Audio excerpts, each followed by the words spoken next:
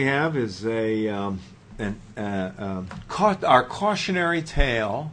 Yeah. You know, when you do these screens, at some point you come across something and you say that we have to look at this no matter how toxic it is, just because it's fun to look at because it's toxic. Why do people rubberneck at accidents? SUPERVALU, ticker symbol SVU. How does a grocery store go bankrupt? This company was down 61% in 2008, down 13% in 2009, down 24% in 2010, down 15% in 2011. Kind of a tough period. 2012, whoa baby, down 76%. So, I mean, this thing is dying on the vine. It's $1.95, but it's an 18% dividend. You know, I might just buy one share, so I have bragging rights to tell my buddies, I got a little stock that I own that's paying me 18% dividend, just to make them drool. You know, for $1.95, it's worth owning this thing for the next 6 months. So yeah, when you go to buy one share. When you go to Sparks Steakhouse, you've got the biggest yielding stock at the bar, baby.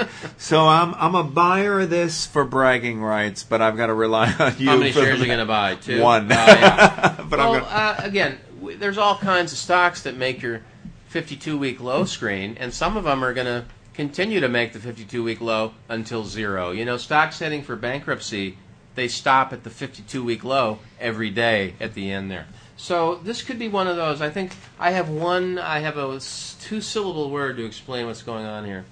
Two-syllable word? Yeah. And it's not, uh-oh. Walmart. Oh, okay? Really? Walmart in grocery.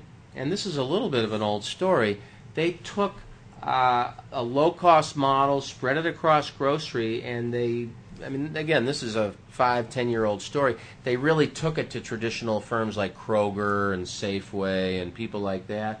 And I'm going to guess, when you read here, not only do they operate supermarkets, they've got $34 billion in sales, and Walmart is at what now? $200 billion, of which maybe $100 billion is grocery, or is this $34 million? You know, But does it? To me, it looks like the market is basically saying that this company is going bankrupt. Are they? Yeah. You think they're going bankrupt? I do think that. Do you think the dividend will last long enough for me to have 6 months worth of bragging rights that I own a stock that's paying an 18% dividend? Well, I think you'll own it for a little while. The gross margin's 22%. I believe if you look at Walmart, and I'm not looking at Walmart here, but if you look at their grocery, it's probably 18%. What does that mean? SUPERVALU is charging higher than Walmart. These are all commodities. And so I think the customer is voting here. Sales have been going down. In February 2008, they were 44 million. Is this million? It's got to be million, right? Not billion. Yep. No, it's million. Million? Okay. So it's 34 million against Walmart's 100 billion. So it's gone from 44 to 34 in 8 years, and it's got a higher gross margin than Walmart. Some people say that's good.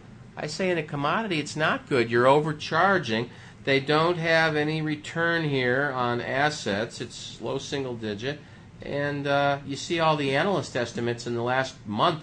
Estimates are down 40%, so they're disappointing people. And they've got 17 analysts. So yeah, and they're all getting upset. And I don't know how on a commodity business, if you're not low cost, you're just not going to survive. I mean, that's exactly why I'm willing to try to catch a falling knife on Peabody, is I know with some very high level of certainty, I'm not going to say it's 100, but it's Interior Department, graphs. Is there an exterior department? Of course, but Go on. that's another show. So low-cost producer commodity, own it if you think that the demand for the commodity is going to keep up.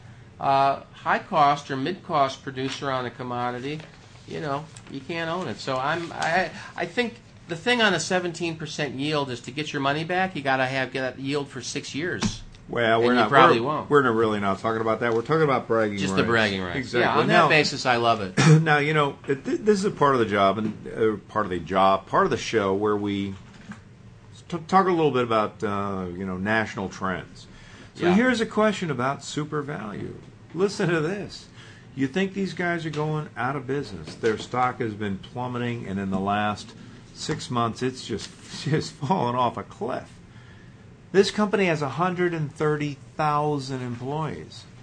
If this company goes under and 130,000 employees lose their jobs, the jobs number that's going to come out is actually going to be a flat to possibly negative jobs number, because if these guys are all baked in 1 quarter or so, can have a big impact on the way people perceive the economy. If that's the case, we see a market decline, we short the market, we go long gold. What? I'm always 100% between 95 and 100 small cap value. We don't tend to buy commodities because there's a lot of fear and greed involved in that, and we're trying to do very objective. Just the greed part. Well, just objective work on what's an attractive investment. And I think there's a lot of gold people that do very well, but I think you talk about, Mo, the PE as being a applause meter.